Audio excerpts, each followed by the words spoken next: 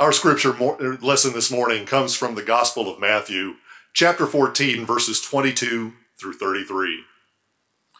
Immediately, he made the disciples get into the boat and go on ahead to the other side, while he dismissed the crowds. And after he had dismissed the crowds, he went up the mountain by himself to pray.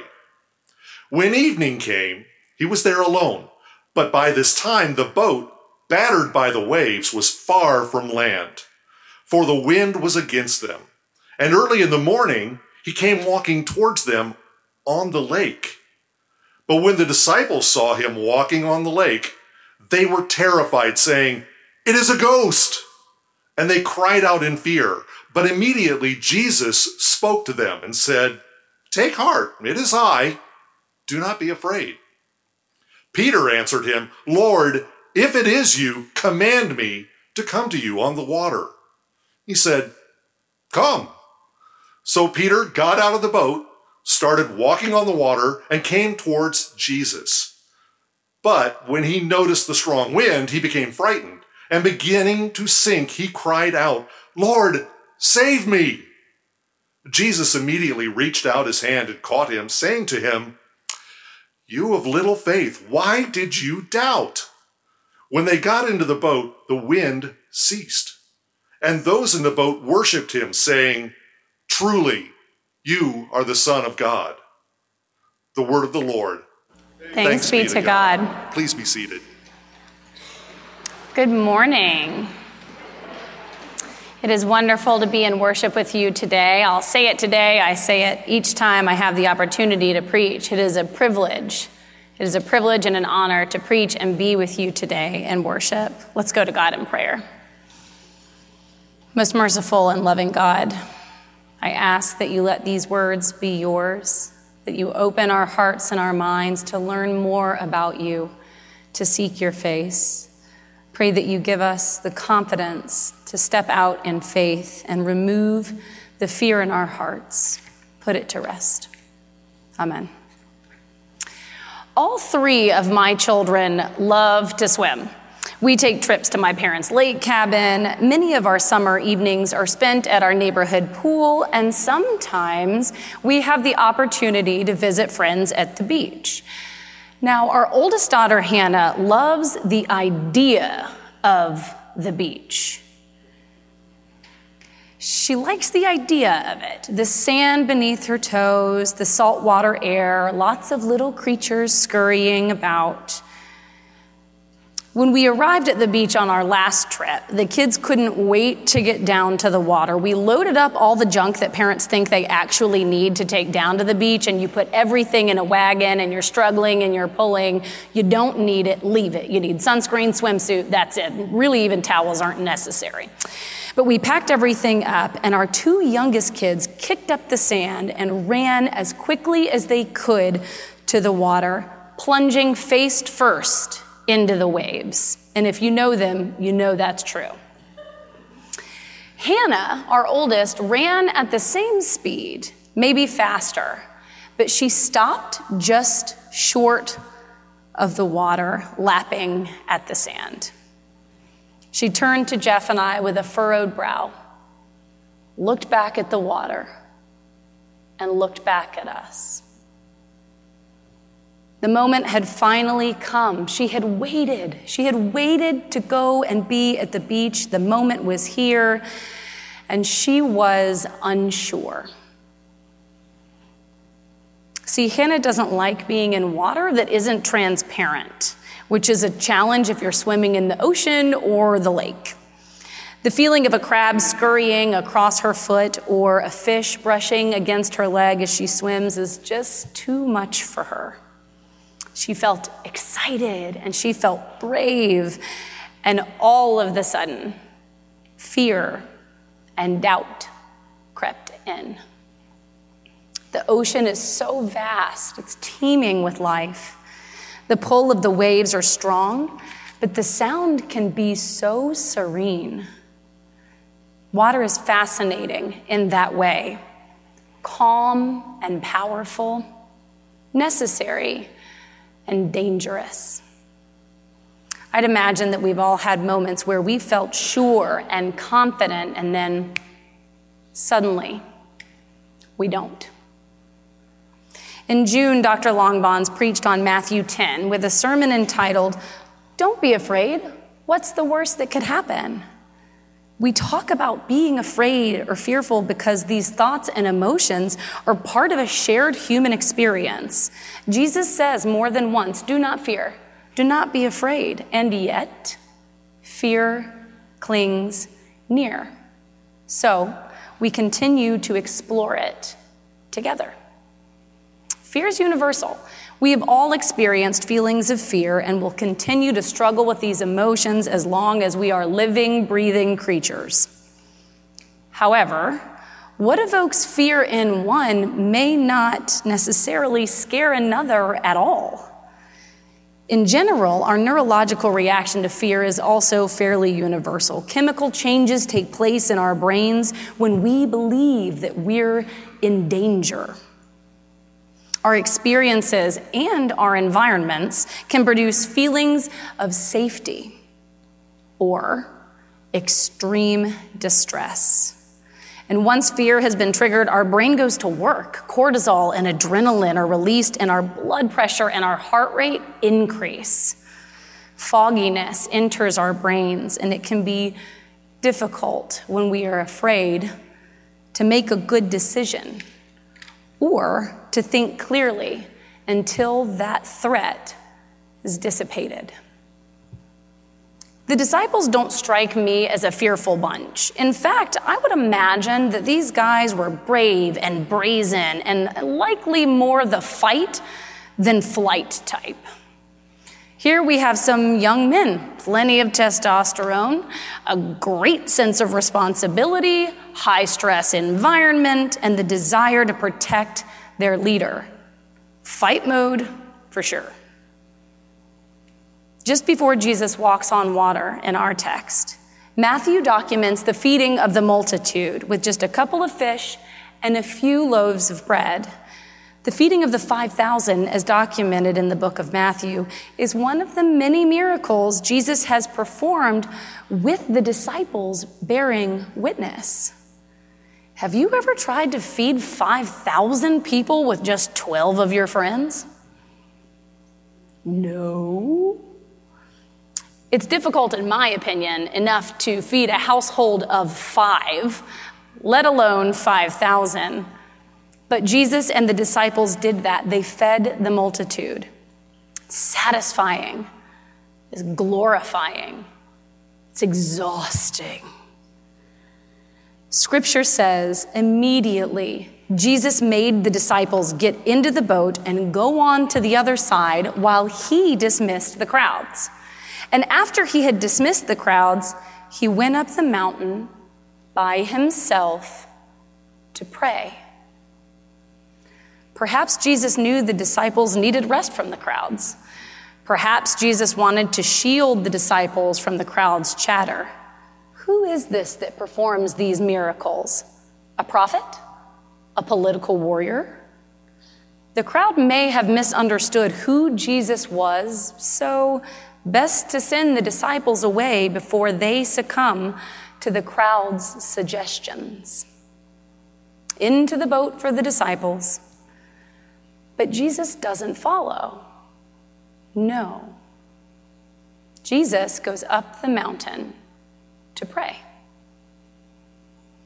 Matthew has a pattern for paralleling Jesus' prayer life and the mighty works that are to follow. Prayer first. Do we follow Christ's example in this? Prayer first? From the mountain he descends, and what a sight there is before him. Early in the morning, with the wind whipping around his face, he looks across the lake to see his most trusted followers, his friends, his students, in peril. The disciples do not yet know that they are being watched, but what they do know is that they're exhausted. Emotionally and physically drained, How could they not be? They've been traveling for what feels like forever, both inviting others to follow and experience Jesus while also trying to keep the crowds at bay. Blisters on their feet and sweat on their brows, muscles burning and aching from trying to row a boat through some very unruly weather. Did they get turned around? Did they wonder if they were still rowing in the right direction? Have you ever felt that way? It's like this. All you're trying to do is reach your destination, and then something happens that makes you wonder if you're still on the right path. And if not, how did you get off course so quickly? It's late, likely between 3 a.m. and 6 a.m., and the boat continues to struggle against the wind. And it wouldn't have been unusual for Peter, Andrew, James, or John to be out on a lake in the dark. Fishermen often would go out on the lake and cast their nets at night to go get them early in the morning and bring them back so that they could take their fish haul to the market first thing in the morning. They knew how to read the water. They knew when to cast the nets. And likely they knew how to quickly return to shore should a storm arise. And yet they struggled. Bleary-eyed and weary, the disciples look across the lake to see a figure approaching, and they are terrified. Terrified. They think that they're looking at a ghost. Other translations say an apparition, a spirit, a phantom. The fear moves from their brain to their vocal cords, and Scripture says they cry out in fear. They cry out in fear, throaty and raw and panicked, terrified. But immediately, Jesus says, "Take heart. It is I. Do not be afraid." R.T. France reminds us that take heart is an assurance for those who have good reason for fear. It does not indicate that the crisis is not real, but that in the presence of Jesus, fear can be dismissed. To take heart is to be courageous or confident.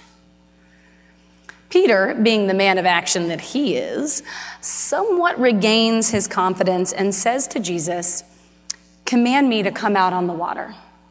Command me to come out on the water." And Jesus says, "Come." Some may argue that Peter is challenging Jesus to prove that it's really him instead of a ghost, and others may argue that Peter is trying to imitate Jesus, that he wants to be like his rabbi, to try walking on water. And those are interesting thoughts. But let's lay them aside for a moment and instead ask this question. If you saw Christ, would you invite him into your boat? Or would you ask him for the courage to command you out of the boat and into the storm with him?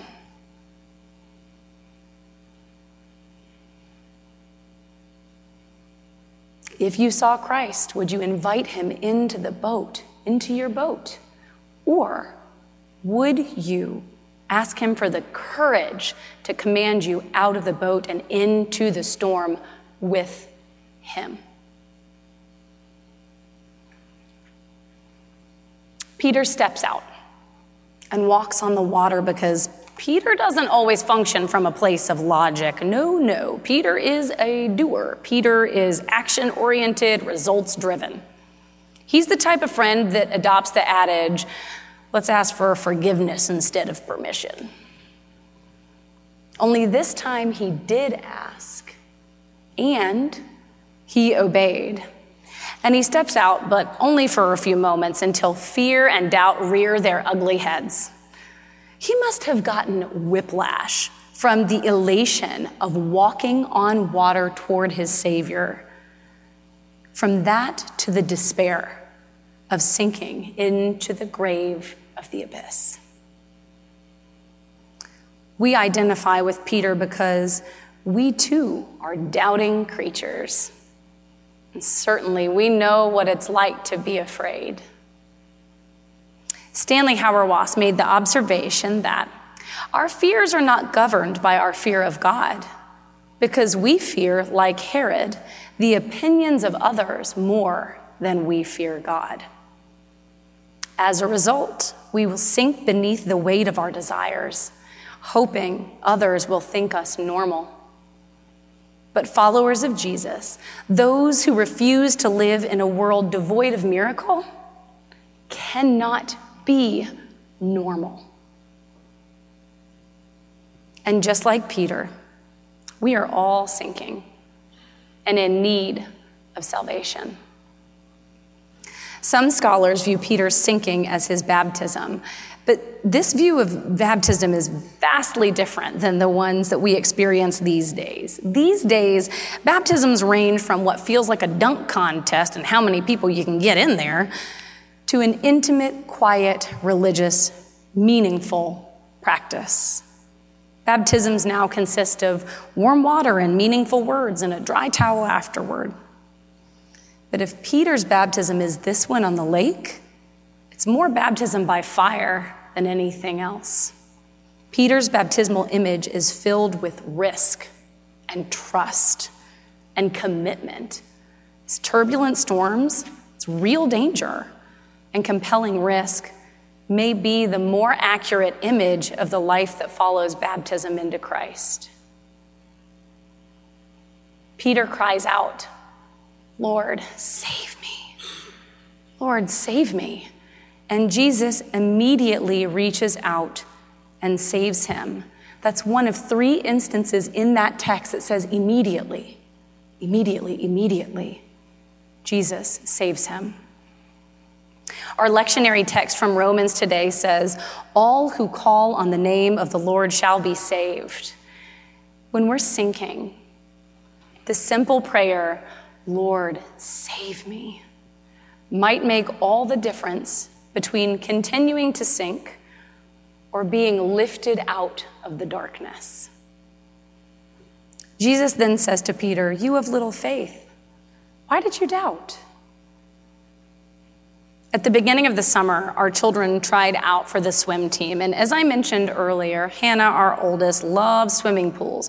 You can see to the bottom of a swimming pool and no sharks, so that's a plus. After years of watching her big brother and sister compete on the swim team, our youngest, Evelyn, was ready. She felt ready. This was going to be her first year on swim team. She was excited. She knew what to do. She'd watched it be done before, and she was going to go for it. She was going to be with the big kids. So the first day of practice comes, and she's standing on the block, and she jumps off into the water. And she's doing great for about 4 strokes. Until she looks up and realizes that the other end of the pool is a lot further away than she had calculated in her mind. She begins actively drowning and thrashing around. The wall is here, the rope is here, and she swims herself in a circle screaming. Just like this. While the coach says, "Grab the rope, grab the rope." She comes back to our side of the pool, just a little further than where she had jumped in. She felt like she was ready to be in the water. She just wasn't ready to make it all the way to the other side yet. When she saw how far she needed to go, the doubt and the fear crept in, and that became her guiding emotion. And just yesterday, almost 2 months later, after many practices, many trips to the pool, she can swim the entire length with ease. No amount of cheering was going to get her from point A to point B that first day of summer. She needed to trust her swim instructor. She needed more practice. She needed to build her confidence. She needed to trust her ability to complete a difficult task. It's a huge step in discipleship to move from fear to trust. Moving from fear to trust is what makes forgiveness possible. Moving from fear to trust is what pushes us forward in love.